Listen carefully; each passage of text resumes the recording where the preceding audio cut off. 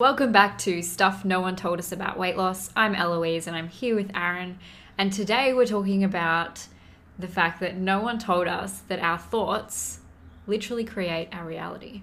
We have got a super fun episode for you today. And this one's really on point because I don't think it's really that fun. prior to us actually filming this episode, recording this episode for you, we were going back and forth doing the exact same thing. So thoughts were getting in the way, preventing us from actually doing this, recording this podcast. And that's what we're going to talk about to you today in relation to how that prevents you with weight loss. I tend to have a lot of thoughts, and so I'm almost an expert on this topic. We all have lots of thoughts, but Eloise has probably 10 times what the average person does. What a lot of us do when it comes to losing weight, we like to overanalyze everything, all the moving parts, and really try to make it a lot more confusing for ourselves in a bid to prevent us from actually doing what we need to do. Yes, and to be honest, that is something that I have dealt with in my weight loss past as well. It's something that's held me back in many areas of life. And specifically with losing weight or really trying anything new. As soon as I would start to see some success, I would I guess it's a bit of self-sabotage really, but it's, I guess it's just believing the thoughts that come up and not really understanding that the reason I feel so shitty at the time is because of what I'm thinking, not actually because of what's happening. So I think, from my perspective, the biggest things is over-analyzing. Just literally picking everything apart, something that seems quite simple, and then just looking at all the moving parts under a microscope in your mind and looking at why this might not work, how we can change it. Oh, a good one is if I can't do it at this certain level, I shouldn't really bother doing it at all. So I would never take small steps that would contribute to losing weight because I would never take the small steps unless I could take the big steps. And it's something that I think I wrote in a post yesterday was if you can't expect yourself to do the small things, what makes you think you're going to do the big things? Yeah. And that was exactly right, because I'd never do the big things consistently because I couldn't do the small things consistently because they always felt like they weren't enough. No, and that's right. And, we all have times where we tend to overthink things. I do the same, not necessarily with my fitness, but with other things, like even things in business. I like to try and think of all the moving parts around that. And all it really does is it just puts more and more roadblocks in front of us, and it prevents us from actually taking action. And I think an important thing to note is that once you do realize that your thoughts are what is creating your reality, and once you realize that you are in control of your thoughts, the shitty thoughts don't go away, and they won't go away for quite a while. But it's you need to be able to recognize, oh, okay, there's a shitty thought. How can I start to reframe that? Or how can I just be aware of what's going on? Because a lot of the times we're stuck in these thought loops, just believing everything that comes into our head and thinking, well, if I think it, that must be true. Yeah. Or if I believe this must be true. When really beliefs are just thoughts that we repeat over and over again until we just think they're facts, and they really never are. Well, it's that same thing, that same old saying of, if you tell a lie for long enough times, eventually it becomes the truth. Yeah. Because everyone starts to believe it.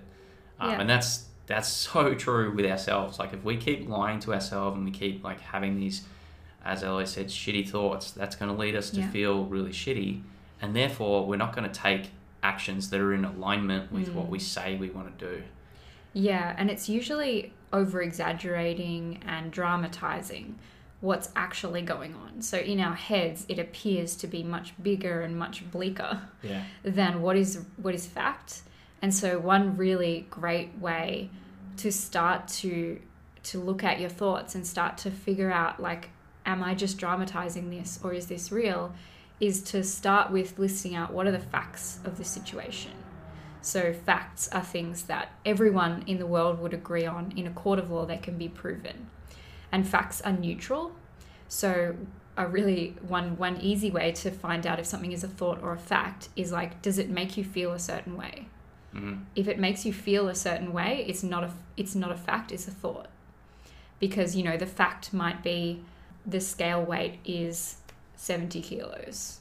But if your thought is, 70 kilos, I've failed, that's a thought, not a fact.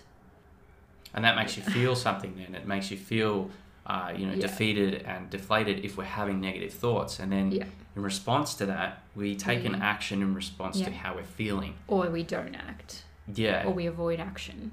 Yeah. And that is really important in weight loss to recognize this, because a lot of the times we'll say things like, I binged. And that's not really the fact. The fact is, I ate XYZ food. You know, I ate 3 muesli bars and a bowl of ice cream. That's the fact. But your thought is, I binged. That was terrible. I ate so much food. That's the thought, not the fact. And so once we start to really look at what are we actually doing in a factual sense, we start to get some neutrality coming in, and we can sort of tone down our thoughts, which means then we can start to take control of the situation and actually move forward. One of the really interesting ways that we've seen and heard, and we've even applied to ourselves, is to name the almost like character version of you who tends to have these thoughts all the time. Maybe they're quite negative thoughts. They're not really empowering thoughts. This is how you can like start to detach, like, because sometimes we think that we are our thoughts. But the truth is that thoughts are just things that come into our heads. They come and go all the time. Like, we're constantly having thoughts, but we are not our thoughts. Like, the thoughts are not facts.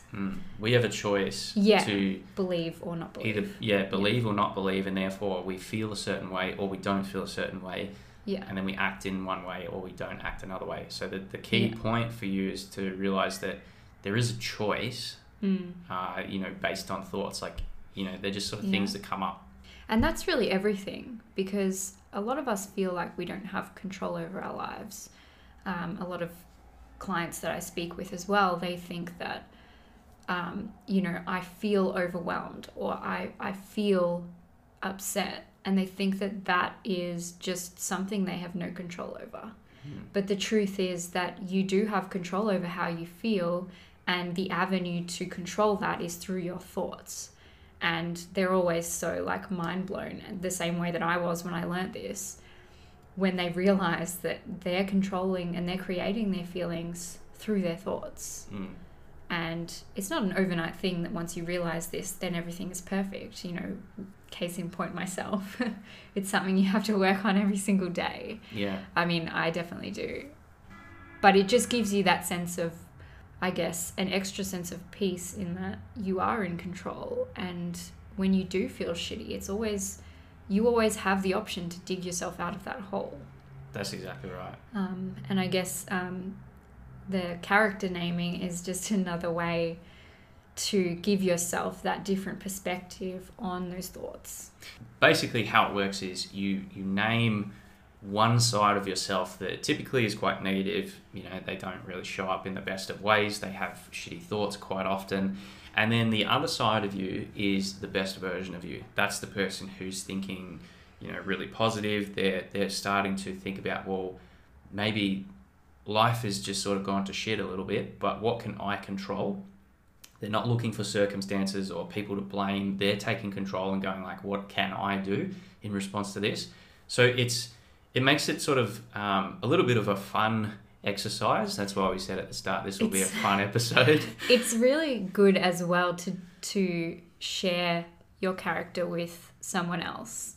Aaron actually created my character, but in your situation, you can create your character and share it with someone else, someone that's close to you, because then they'll pull you up, and they can pull you up in a way that's a bit fun and lighthearted, and it makes it, they're not criticizing you, but they're pulling your character up, and it makes it a little less personal and critical. Yeah, it and makes it's sort it of fun. Because you have a laugh when you're in that sort of shit, and it helps. Yeah, because we can easily get so sucked into the moment, and we're feeling a certain way, we're feeling quite angry, and it just spirals out of control. Like that version, that character of that is the negative side of us tends to take over, and we just get into this whirlwind of name calling, and we're swearing and we're carrying on, and it eventually just Aaron blows is out of control. Describing me right now. versus when, as Eloise said, like if you've told that character, you've sort of You've given it a persona. You've given it a persona. Another person can pull you up and say like, hey, you're kind of going off the rails a little bit here. Yeah. We need to come back to reality. And sometimes it's a little bit of a gut check. It feels a bit shitty when someone else pulls you up on it. But at the end of the day, that's going to bring you much faster back to the person who is in control, the person who's making decisions that are in your best interest. Yeah, and it is really helpful, to be honest, to be pulled up by someone else as well, I've found. And Aaron loves to pull me up. So right now, as you're listening to this or watching this, you're speaking with Eloise. Hello.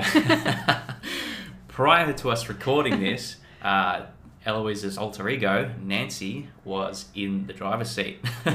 named very lovingly by Aaron. So what we have done in sort of this situation, and we make a bit of a joke about it, because at the end of the day, like, it's not meant to be a personal attack or anything like that, but it's a kind of a joking sense that you can look at that side of you that is quite negative, and start to put a label around it. And the more we can describe it and put a label on it and conceptualize this as almost like another person, the more we can actually make choices. And to be honest, in my experience, like in the beginning, I was a little like, skeptical about, Aaron continually saying like, Nancy's here right now. I want to speak to Eloise. But over time, I think it's actually really helped, because it sort of makes me feel like you see the best version of me, even when I'm like in the shit. And it's like, you accept both sides, but like you'd rather speak to Eloise right now. And you sort of, even when I am being like a ogre under the bridge, you still sort of like see, I guess, my potential to be a better person, or better version of me, a nicer version. Yeah. And I think that is helpful. Yeah. And that's very true. Like, it's easy for other people to see the best version of us, even though we can't see it ourselves. For example, like even your parents, like take your parents, like they will love you unconditionally.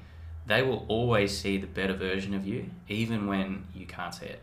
Or someone who's really close to you, such as, Eloise and myself, we see the better versions of each other, even though we can't see it. There's a side of me that's, often quite negative, judgmental, will like to pick apart the past and go like, what did I do wrong? Like, what should I be doing? But it's really not helpful at the end of the day. And it really does nothing for me or for our business or for us as a couple. But being pulled up on it really makes that difference, and it can really turn things around really quick, and it snaps you out of it. What's your character name? I've been thinking about names for my character, and I think I've landed on Reginald. As the it just makes me cringe. Don't say that. There might be a Reginald listening. If your name is Reginald, we love you. No offense. Same as if your name's Nancy. We love all the Nancys out there. It's just my brain Nancy we don't love. Yeah, that's right. And it literally was that name Nancy was literally born out of negative Nancy. Yes. You're being a negative Nancy here. Yeah. Another one you could use is negative Nelly. Yep. Or negative Reginald. Negative Reginald. Raging Reginald. Raging Reggie. So, like for you, it might be a fun exercise to do, but it's also got a serious point to it, and there's obviously a serious purpose to it. It's to try and we're trying to be really serious here with you guys right now, but and see, like whenever there's a situation where you can have a laugh about it, it makes it much easier to unpack, much easier to talk about. It's easy for us to sit here and talk to you guys about what we've done for each other, names like the character, but it's for a good purpose. Like, we're really trying to move ahead and move forward and make sure that we are acting, for example, as often as we can as Eloise, and we're trying to limit how often Nancy's in the driver's seat, or for me, how often Aaron's in the driver's seat, or whether it's Reggie that's taking control. Yeah, damn Reggie. Yeah. And you'll never, like, your alter ego, I guess, will be with you for your entire life. Like, there's no such thing as you're always happy and you're always the best version of yourself. But I think, like, having that alter ego, I guess, is, as we keep saying, very helpful to just give you that perspective and to also help you build that identity as you being the best version of yourself as often as you can. And giving you a vision to work towards as well, I think, and acknowledging that you are not your worst moments. That is like that other half of you, that shadow self. That's right. And being able to accept them too. You know, like, as much as we joke about the fact that we want them to go away, it's like a lot of the work is actually just accepting that Nancy is part of me. That's right. You know, accepting her and accepting Eloise and Nancy and how they work together, you know, because that's all of me. Like, all of those parts are important, and that awareness of who is in the driver's seat at what time is, I guess, helpful in moving forward and becoming Eloise more of the time. Because if you try to avoid that other self, those negative parts of you, then usually they just get bigger. So when I try to ignore Nancy, she just comes knocking on my door and she's living in my body most of the time. But when I accept and I'm aware of her, it's like, you know, instead of being in me, she's just like with me. In the background. But I'm in the driver's seat. She's in the back seat. She's in the boot. Yeah. But yeah, as Eloise said, like, it's a really important distinction to make, is the whole thing around thoughts and how they actually influence our feelings and then our actions, and of course then our results from that. It's a big thing that we speak about in our program. Because it literally drives everything. You know, the reason that a lot of us struggle with weight loss is because of those thoughts that are holding us back, and the fact that we just blindly believe them and we never stop to question them or get aware of what our thoughts are before we eat food. We just think, well, I want food. But we don't stop to think, well, why do I want the food? Like, what am I actually thinking right now that the food is going to give me? Because there's always something. And it's just like up to us to recognize that, and then be able to step in and reframe our thoughts. And that process of being able to recognize and then reframe our thoughts is the work. It's the work we do with clients, and that is the big piece of the puzzle that just, like, literally, it's something no one ever told us. That's right. And, you know, years of suffering could be avoided from just really recognizing and practicing this. Yeah, and it's something that was really groundbreaking for us when we realized that, because a lot of the times, like when we first started in the fitness industry, you know, and started our business, we were very much focusing on similar methods to a lot of other programs. You know, it focuses very much on the actions side of things. You know, you're restricting a lot of foods that you might be eating. You're following meal plans. You're sticking to lists of good food, bad food. You're going to different shops and you're buying certain ingredients. It's very much tactics driven. It's very much focusing on what actions can I take, but all the while it's completely brushing over the thoughts and the feelings, which are ultimately what drives a lot of the actions in the first place. It's the reason so many of us struggle to stick to diets and programs like that, is because our thoughts are still coming in. And we don't know what to do with them. And we think that it's just, oh, well, we don't have motivation, or we're just a failure. We can't stick to the plan. This is too stressful. This is too hard. Not motivated. And we just think it's our fault. But really, it's not your fault. It's just that you haven't found that right piece of the puzzle yet. You know, you're focusing too much on the food or the exercise or whatever, and you're not paying enough attention to your brain, which is what drives everything. Imagine almost like a bit of a circle, and this sort of fits in. At the top, you've got the thoughts, and then if you keep going around in an arrow, then you've got feelings, then you have actions, and then you have results, and it keeps feeding back into each other. So it's just a circle motion. if we just focus on the actions alone, that gives us a certain result, which then feeds back into the thoughts. So if the action is something like, I've got to stick to this meal plan, and we don't really like any of the foods that are on there, after we've eaten that, it's going to give us a result. And then that's going to feed back into the thoughts, which therein lies the problem. If we start to think negatively about what we're doing, that's going to influence our feelings and therefore our actions as a result. And it just keeps spiraling around and around and around and building momentum. And therefore, that's why a lot of people tend to fall off the bandwagon, is because they don't actually like what they're doing, because it's just, it hasn't been addressed from the thoughts side of things first. It's just focusing on the actions, which is kind of the wrong way to do it. Definitely. It also takes all your power away, because it's like these outside things are controlling your results, when the truth is that your results are controlled by your thoughts, essentially, and the way you're thinking about things. And, some people can still get results despite not knowing this, but it's almost like accidental. It's like you don't really know, outside of following the plan, you don't really know how to get results. And, that's crucial, because life happens. Like, there's no such thing as, well, I can follow this meal plan every day for the rest of my life. Like, that's not reality. It's not going to work for that long. That's right. You're eventually going to gain the weight back, and then it's like, well, what now?